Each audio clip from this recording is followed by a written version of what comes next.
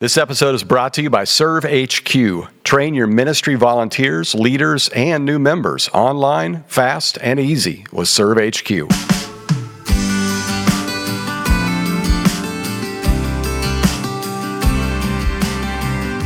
Welcome to Leading Simple with Rusty George. Our goal is to make following Jesus and leading others a bit more simple. Here's your host, Rusty George. Hey, welcome to Leading Simple. I am so honored to have you with us today, whether you're a first-time listener or you've been listening for a long time. Today, we are sponsored, as we have been for the past few weeks, by a great organization called Serve HQ. Want to make sure that you check them out, servehq.church. They have online learning platforms that allows you to track progress for each person, a large library of training videos and questions for church volunteers and leaders in every area of ministry. It is an incredible resource, so if you lead a church or are a leader in a church, check out servehq.church. Well, over the last 10 years, myself and our team around here at Real Life Church have been through some of the highest of highs and definitely the lowest of lows. We have dealt with all kinds of horrific things that have happened on our staff or in our community or in our church that we've had to walk through, and it's not been easy. And we've done some things right, we've done some things wrong, but through it all, we've had these experiences that we don't feel like we should keep to ourselves. We need to share with you so you can learn how to lead through a crisis without becoming one. And I gotta be honest, there were a few times I thought I was becoming a crisis. And my guest today found himself in a place where he felt like his life had become a crisis as a result of all of the drama and the stress and the pain that we walked through together. My executive pastor over the past 9 years is an incredible individual by the name of Fred Gray, who served on our board, was a volunteer in our church, and eventually came on our staff, and he certainly got more than he bargained for. Well, Fred and I sat down and we put together a training course, a series of TED Talks, if you will, that is a Leading Through Crisis Without Becoming One workshop. It's available now, and you can find out more details about that in this episode. But I wanted you to hear the story behind this course, but also why it might be so helpful for you. Here's my conversation with my dear friend and executive pastor, Fred Gray. Well, welcome to Leading Simple. I have a special guest today in the room with me. Usually we're doing this over video, but this one's live together. Fred Gray, my executive pastor for the last 10 years, is joining me, and I'm so honored to have him with me because he has helped me so much over the last 10 years. Fred, for our listeners that don't know your history, tell us a little bit about just how you got to working at a church, because I know that wasn't your original idea. No, it wasn't, but I'm still trying to digest that 10 years. That's been a long time, so... But 10 years, yes. How'd I get there? Let's see. Well, I wasn't planning on it, as you mentioned, because I was a corporate guy, and I was very happy being a corporate guy. But I'm going to start you where it really lands for the Grays. So Fred and Chrissy Gray fell in love with Real Life Church because we love the mission and vision. So helping people find and follow Jesus was our thing. And both of the valleys we lived in, so the San Fernando Valley and the Santa Clarita Valley, for us, these were mission fields, and the vast majority of our friends weren't Christians. So first and foremost, we needed a church that we could just bring people to that didn't know who Jesus was, and it was clear that Real Life Church was that church. So we fell in love with the church, and then I'm proud to say that the church worked us through the levels of leadership.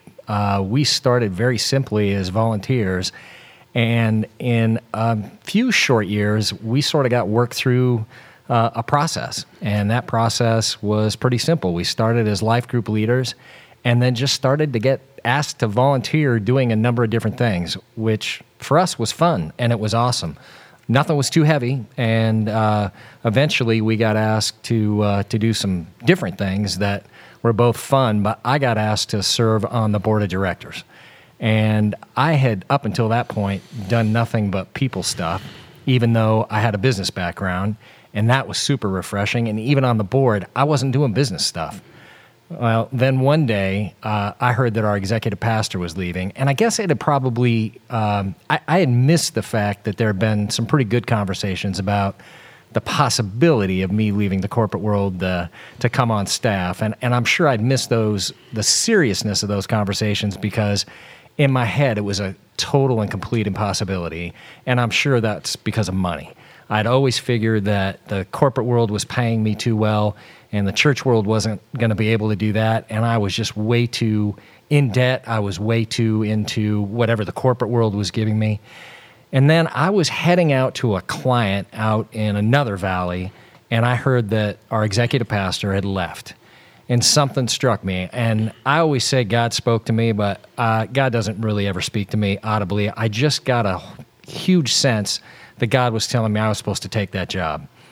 And I started to argue. I started to argue with myself, and I started to argue with God, because up until that point, the thought of ever working at the church, like I'd said, didn't sound like a possibility.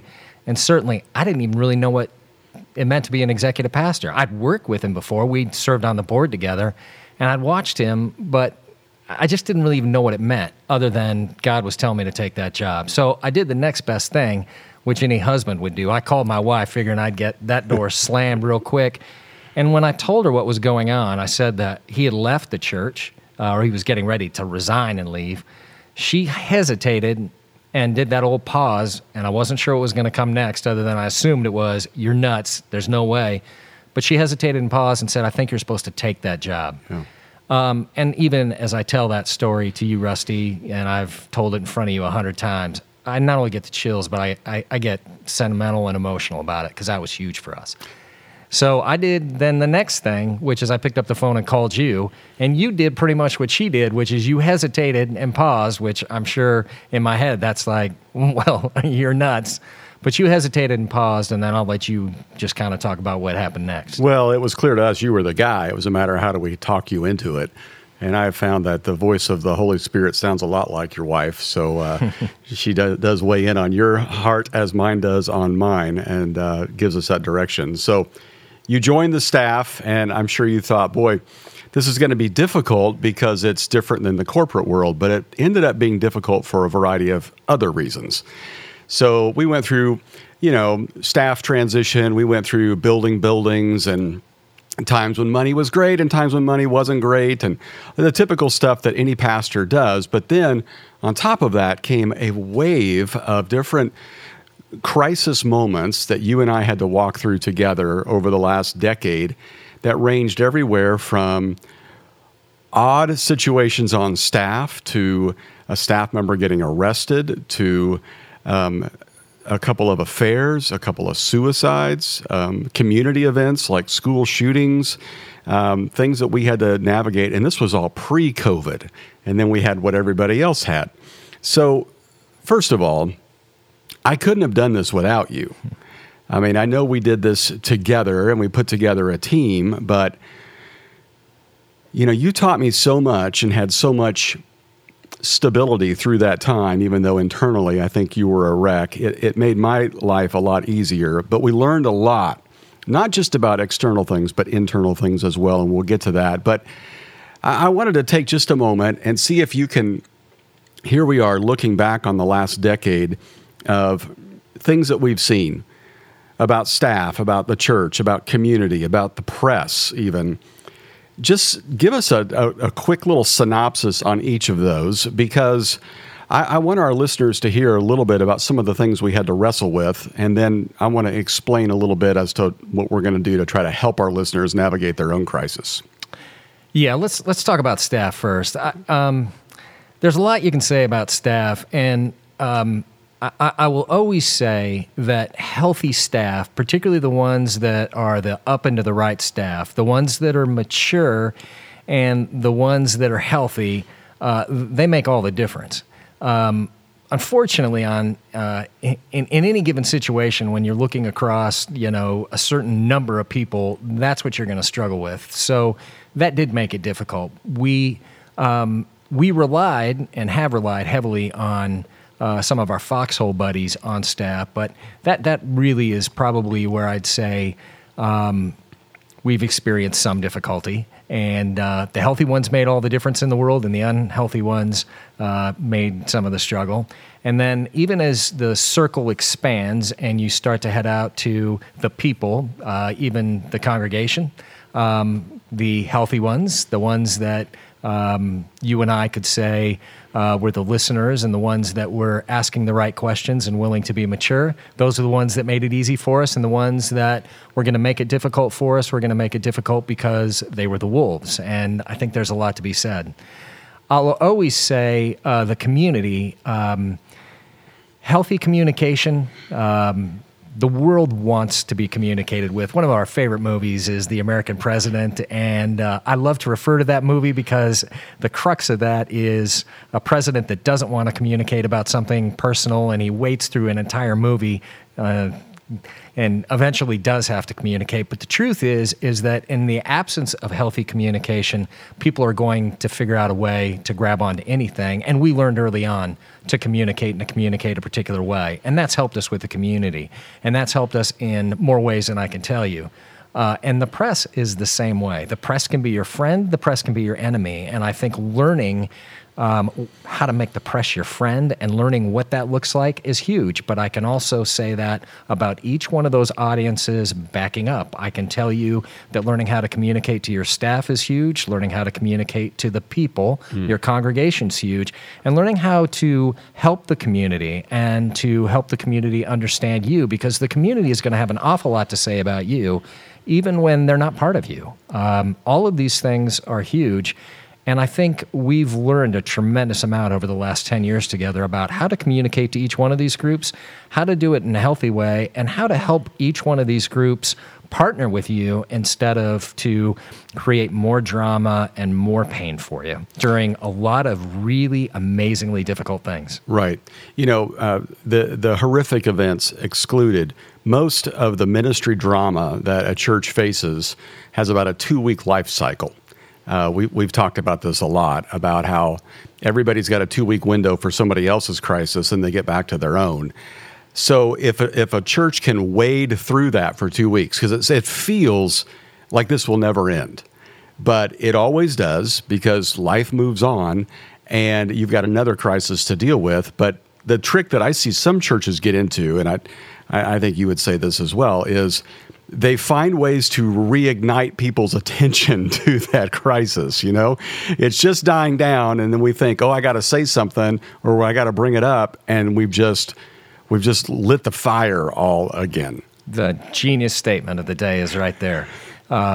Most of the time, the best way to extend that 2-week period is by doing something really unintelligent. And we've seen this over and over again. We've watched this from afar. We've watched people literally take that gas can and extend a crisis by 2 and 3 weeks. We've seen it done nationally, where you want to get on the phone and call somebody up and go, hey, we don't know what PR firm you're talking to, and this is within the context of the church. We don't know who's advising you, but give us a chance, because we could probably help you significantly, just because people don't understand that 2-week rule.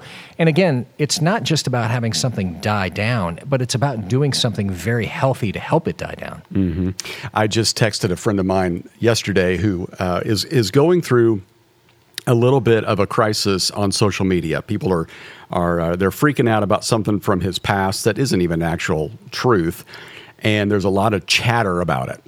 So I texted him and I said, hey, I'm praying for you. This too shall pass. He texted back and he said, what is this that shall soon pass? And I said, well, apparently it already has passed. I'm referring to this situation, and I referenced it. And he said, oh, yes, I have some people that are managing that on social media. I've chosen not to even engage. And I thought, boy, what a healthy way to deal with it, because there is kind of two extremes. One is you put your head in the sand and act like it doesn't even exist. Or the other is you get so obsessed with it, you just talk about it constantly. And he's chosen to do both extremes. He lets some people take care of it. He ignores it, which allows him to be the kind of pastor he wants to be. Which is very, very, very smart. You know, and I think about the things that we've been through, and there were moments I thought, well, this will pass. I don't even need to address it. And I've missed it. And then times I kept thinking and talking about it, and you would come to me and say, you need to let this go. It's not that big of a deal. I remember our mutual friend, Tim Winters, during one of our crises, I asked him, I said, will this ever go away? And he said, yes, and it will go away quicker than you think. Yep. So the issue is not whether or not you're going to avoid crises, because no one will avoid them. You're either in them or you're headed towards one.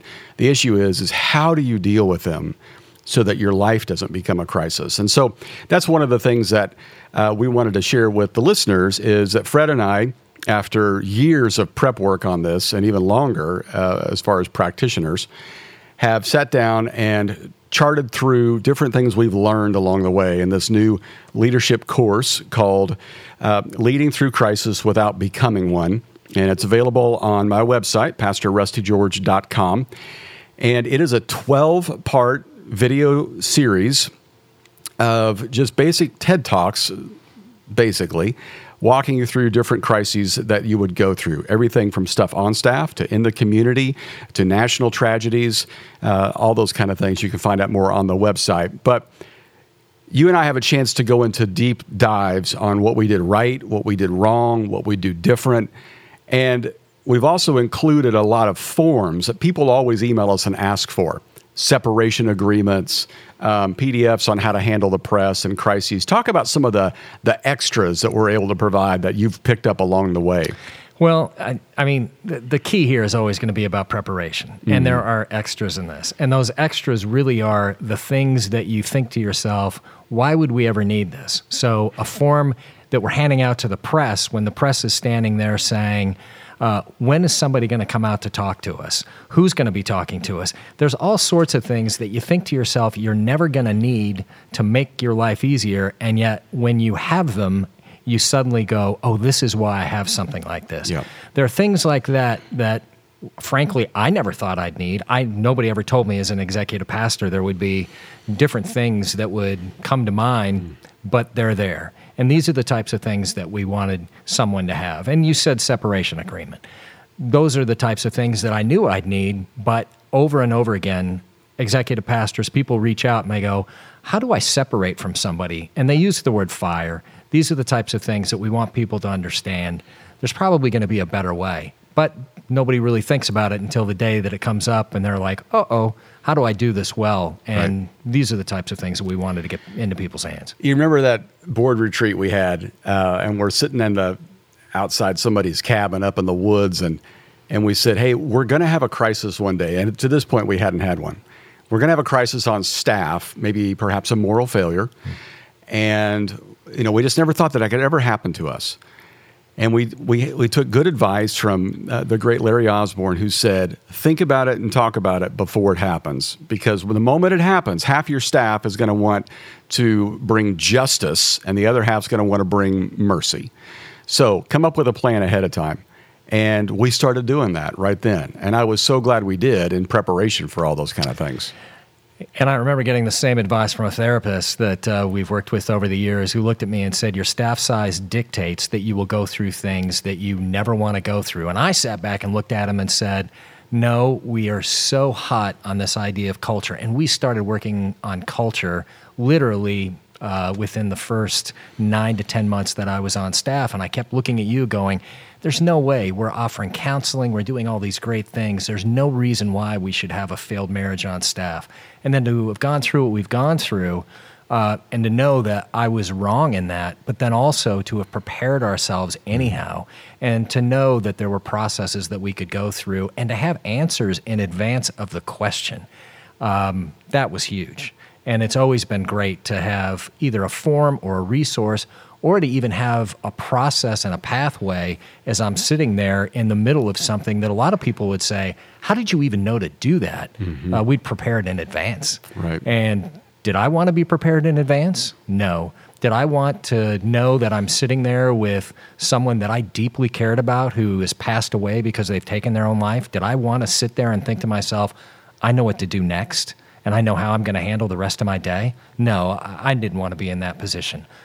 But to have been able to do that, mm-hmm. and to have board members respond very quickly, or to be able to get on the phone and to have the press respond and to do what we needed them to do, praise God. it made all the difference in the world. Painful, though, brother. It was very painful. Hey, let me interrupt this podcast for just a second. Every church leader knows that having trained and engaged volunteers is essential to successfully accomplishing your mission. But if you're like most leaders, you also know how tricky it can be to onboard and equip people for your team. What if there was a resource that made it easier? Let me recommend Serve HQ to you. Serve HQ is simple video training courses that help you equip volunteers and develop leaders. You can create your own training or use their video library. You can even automate next steps to onboard new people. Check it out at servehq.church. Now, back to our conversation. I'd love for you to talk a little bit about that because, you know, here we lead through these really difficult things, and it's something you kind of internalize. It's, you know, everybody says that the male mind compartmentalizes everything. It can only do one thing at a time. And I think certainly for leaders, you tend to just, all right, what's the most pressing thing I have to do? And I'll grieve later. I'll deal with the pain later. You went through a variety of different circumstances, from dealing with stuff on staff, stuff in the community. Like you said, we lost a couple of people we were close to due to suicide. We all kind of internalized that, and then you hit a wall at some point. I want you to talk briefly through what was going on in your mind, and how did you know, I think I've hit the wall and I desperately need help? Because from my perspective, I'm sitting in my house and I get a phone call from a mutual friend who's with you up in Montana, and he says, I don't think Fred's coming home. He doesn't want to go back to life as he once knew it. He's crispy. He's burnt. Talk about that moment. Yeah. Well, sorry about that. That was that was kind of a rough time. You know, it's interesting to go back into all the notes I have on my phone, which I do periodically, and I look at them and I think of all the great books that you've had me read, I've had me read, and others. And there's so many amazing books. And I look at those notes and I think to myself about spiritual disciplines. I think to myself about things like making sure that I'm talking to my pallbearers. That's one of my favorites. Those 6 or 8 guys that I want to be completely transparent to. I want to make sure that I'm confessing the deep secrets of my life, the things that I'm in pain over. I have those notes in my phone, and I attend church. I do those things, but it was the transparency that I was lacking. And I really thought as an executive pastor that I needed to get everybody through the crisis. I needed to lead well. We're in a mission field here. This is post-Christian here in beautiful Santa Clarita. And so everything's a mess. But, you know, we're baptizing people and we're having phenomenal successes of life transformation in the middle of all this. So in my head, that must mean everything's going great. So we just need to keep our head down. That means Fred needs to keep his head down and just keep plugging along. And I just really, with all those great notes I was taking, I just wasn't paying attention to kind of the emotional impact that all that was having on me. And I was talking to a therapist, and I just probably wasn't doing a really good job of saying, no, but it's not working for me. It really does hurt that bad. I remember a few times not being able to express healthy emotion about some of the things I needed to be able to express healthy emotion to my wife, and having her call me on it. She'd look at me and go, something great just happened, and you should be phenomenally excited. We'd finished a student building, and we'd gotten it signed off, and it had been hard, man. We'd gone through just a ton with the city and with neighbors and everything else, and it was done. Like, the inspector had signed off and given us the occupancy report.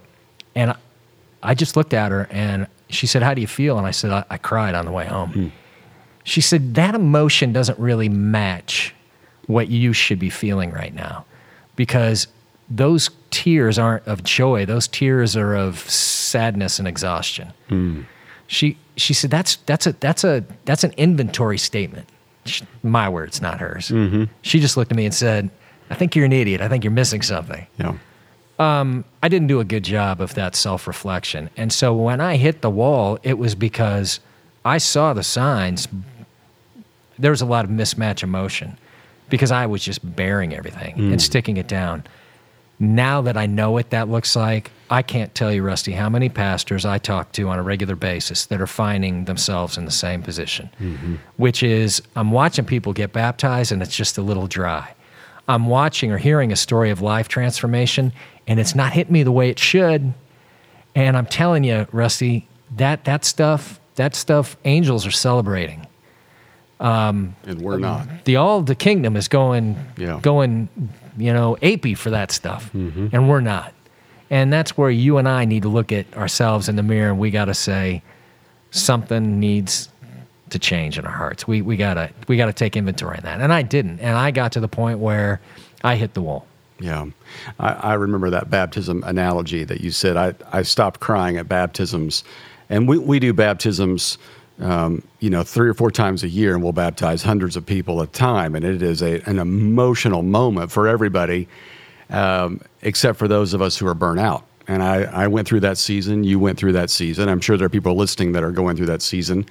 You meet people all the time in Montana or Wyoming on various trips. I meet pastors all the time on various trips, and they tell me the same thing. And now, post-COVID, everybody's burnt. Everybody's exhausted. It's that sleeper syndrome thing where, post 9/11, all the counselors were loving life because they were helping people, and then they ran past the point of their coverage, so to speak. They were exhausted.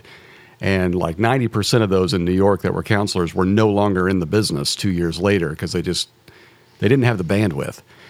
You decided to go to drastic measures of counseling to get help with that, as so many people on our staff did. And that's one of the things we want to talk about in this course is what do you do when you realize, you've got a problem, and even backing up, how do you realize that there's a problem, and then what do you do next?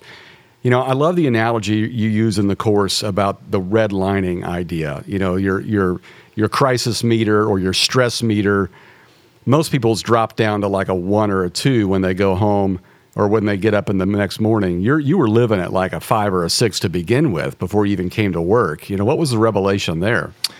Well, I mean, the huge revelation was, that my own brokenness and everything that I was bringing to the table was starting to catch up to me. And then, any one of us, when we wake up in the morning, we are at a 2 or a 3 just because of who we are. Yeah. That's the truth. I'm an Enneagram 1 with a 1 wing. I wake up every day with my own stuff, and I walk down to the bottom of the stairs and I'm struggling. Yeah. So that's just the way it is. Now, if you throw on a lot of tragedy, if you throw on a lot of heartbreak, and that's kind of what we'd experienced, I probably am walking to the bottom of the stairs at a 4 or 5.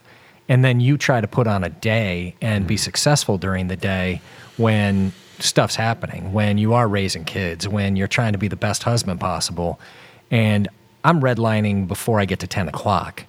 And then when really bad stuff happened and I was carrying a lot of that pain every day, I was probably walking downstairs at a 6 or a 7 trying to operate during the day. And that's when it became untenable. That's when it was, wait a minute, I can't do this anymore. That's when I would wake up and say, man, the second I can get out of this valley, I want to, because there are streets that I drive down that mean death or mean 4 kids without a father or mean something to me that I can't reconcile and fix because I'm owning that. I can't even give that to God anymore. And that's not who we are. That's not who we're meant to be. Right. And he's up there saying, Fred, that's not your job. You're not an XP that's supposed to carry that. Right. Yeah, I think the mentality most of us have is just, well, Jesus went to the cross, so we just, grin and bear it, move ahead. Yeah. And we're not really meant to do life that way. So I'm excited that the course is finally coming out because we've been talking about it for a couple of years now, and I really want people to get this because I think it's going to help a lot of pastors. And so I want to give a couple of suggestions. One, go to PastorRustyGeorge.com and check out the course. And go ahead and download it. But then I also recognize that there's some of you that are thinking, well, I don't run a church. I don't work at a church. Would you buy it for your pastor? And would you just kind of pay it forward to them? Maybe some of you work at a church where you've planted a lot of churches and you know that they're walking through a lot more difficulty than you are at this current time. Would you pay it forward and get them one as well? maybe for some of your up-and-coming church planners, for them to have a course like this might be very, very helpful also. So just go to PastorRustyGeorge.com. Fred, there's some great stuff on the course besides just you and I talking about our personal pain. We talk in there about the 3 circles of staff that people have to keep in mind every staff meeting that they do, because it causes the meeting after the meeting or the meeting before the meeting. Yep. We talk in there about these, HR documents and PDFs and crisis course management and that kind of stuff. But there's also stuff in there where we use this analogy that was so helpful for me that you shared of you're out in a pond and a rock falls into the water. Walk us through that a little bit, because this is really helpful. It's a great analogy, and it was a therapist that brought us this one because we were trying to deal with a particularly rough situation. And the therapist looked at us and he said, we were trying to handle our staff at the time, approximately 70 people, and we were trying to figure out everything that we needed to do for the sum total of staff. And he stops me and he says, hey, listen, Fred, let me just say this. This is a big deal. And I know you're in a lot of pain because you were very close to the situation, but I want you to look at it this way. You're in a pretty good-sized pond here, and all of these people are scattered, as they would be, as your staff, across the sum total of this pond. Think the pond is your entire staff, and the pond represents the church. When the rock lands, it's landing to the right in the pond, and when it lands, it's landing near some people that are pretty close to the situation. They are close to the situation because it affects their department. It affects their particular situation. But there's some people on the other side of the pond, they're not so affected by this. They're just not impacted because that person's not in their department. Mm-hmm. And you can't handle them the same way. You're going to have to handle them differently. The amount of information that they're going to need is going to be different. Mm-hmm. The amount of time spent talking about this is going to be different. They may not need a counselor to get them through this. They may need something else, which is a nice talk and some love, and then they need to move on, and they may probably just need to go back to work. These are the kinds of things that we learned. This is just a tidbit of information that we figured out over the litany of the number of crises that we've experienced. And this is why this course is going to be so good for you, because that little bit right there would keep you from maybe holding an entire staff in a staff meeting if you have a larger staff, when you probably only need to be talking to a department or a subset. That's really good. Yeah. We do get into some fun things as well, as far as like how we dealt with PETA when we had an animal on campus as part of an event. We talk about things like what happens when somebody tries to sue your church over something that was really clearly their fault. Even talk about what happens when there's a national crisis, obviously like COVID or what we went through back in 2020, but even things that are local, like when a leader dies and it affects everybody. Like in our case, Kobe Bryant, because we're out in LA. How do you honor those that don't always need a lot of honor and don't always deserve it? Yep. So walking through some of those things, we talk about that. We talk about staff. We talk about emotional health, and we give a lot of great resources for people. So, Fred, I want to end with this. Tell yourself 10 years ago when you started this job, what do you wish you knew then that you know now? What would you say to Fred 10 years ago? That's a good question. I would probably tell Fred not to over-own each one of these situations and just to take a deep breath, and it'll all happen. The 2-week thing is probably about as great as it gets. Mm-hmm. And then I would definitely say within that first couple of years, that great team that you've got is going to be by your side all the way through that. So as hard as you're going to work, that team's going to be right there with you. But that 10 years of learning is absolutely invaluable, Rusty. I can't even say enough about how much we've learned over that 10 years. We were talking before we hit record about just a case in point of team and how much that mattered to you. You went away in a pre-planned getaway to head up to, I believe, Montana for about a week, and that was when our crisis of the school shooting happened. You land on your layover only to discover that there's been a shooting at one of our high schools, and you find out that one of our students had lost her life. And you have a dilemma. Are you going to come back? How are you going to step in and try to, like you said, over-own this or manage this? Talk about what you experienced at that moment. Yeah, horrible time. I mean, and knowing what our team's going through, knowing personally what you were going through was absolutely brutal. The person I had on the phone was Debbie, our executive director of administration, and Debbie said to me at that point, our program, the plan that we run, has been executed in a flawless manner. All the notifications that we need to get out have gone out just the way we've set them up, and everybody is where they're supposed to be right now. And I want you to rest assured that what's been created is on point. So I want you to keep going where you're going, do what you need to do, because we've got this. Because the right things have been created, and just be okay. And I got back in time for the memorial service for the young lady that had lost her life. And I was standing next to a member of the press from NBC, and she was actually in a bullpen that had been created, looking at a particular tool that we have as part of this for you all, as part of this package. And she looked at me and she said, I can't even believe how well put together this event is, and how clear all this information is. Who put this together? And I said, well, the church put it together. And she said, this is amazing. Like, I do not experience this level of organization most ever when I come to events or we have to cover things. And she goes, we'd come back for comment or call you guys up in general because we'd know you'd know what to do or how to do something right in the future. And I said, thank you. We got a great team. And that's what we want for you. We want you to be able to have a team that's prepared and ready to go when you need it. Because unfortunately, we're afraid for you that you're going to need it because we just know crisis happens. And I love being part of a team that's ready to go. I hate that they have to be ready to go, but I love that they are ready to go when they need to be for this particular thing. Well, Fred, I can't thank you enough for not only the time, but the 10 years. Hopefully the next 10 will be even more exciting and fun. Yeah.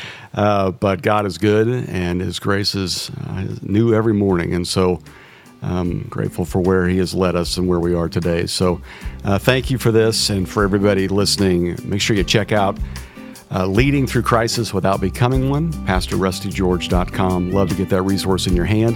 And Fred and I have gone to a lot of churches and talked to staff and elder boards who don't always understand how this is a very real thing and need that your team needs help. Your team needs counseling sometimes, and we'd be happy to do that for you as well. So you can check that out at the website. Once again, thanks for listening. Fred, thanks for being here. Appreciate you being on the show. Okay, I love you, buddy. Well, I'm so grateful for Fred's friendship and leadership in my life and leadership in our church. And we are certainly not the same people we were 9 years ago. And we certainly have learned a lot along the way, and we'd love to share that with you. So make sure you check out this crisis course that we're making available for you today. You can just go to my website, PastorRustyGeorge.com, for more information. Next week, I'll be back with a conversation with a guy that took over a church that had one particular style of doing ministry, and he decided to change it. I mean, what could go wrong? I think you're going to love my conversation with Canyon Ridge pastor Drew Moore. That's coming up next week. Well, you've probably got somebody that could benefit from the conversation you just heard. Share this with a friend. Let them know about the resource. And as always, keep it simple. Take a moment and subscribe to the podcast so you'll get it delivered every week. And subscribe to the Rusty George YouTube channel for more devotionals, messages, and fun videos. Thank you for listening to Leading Simple.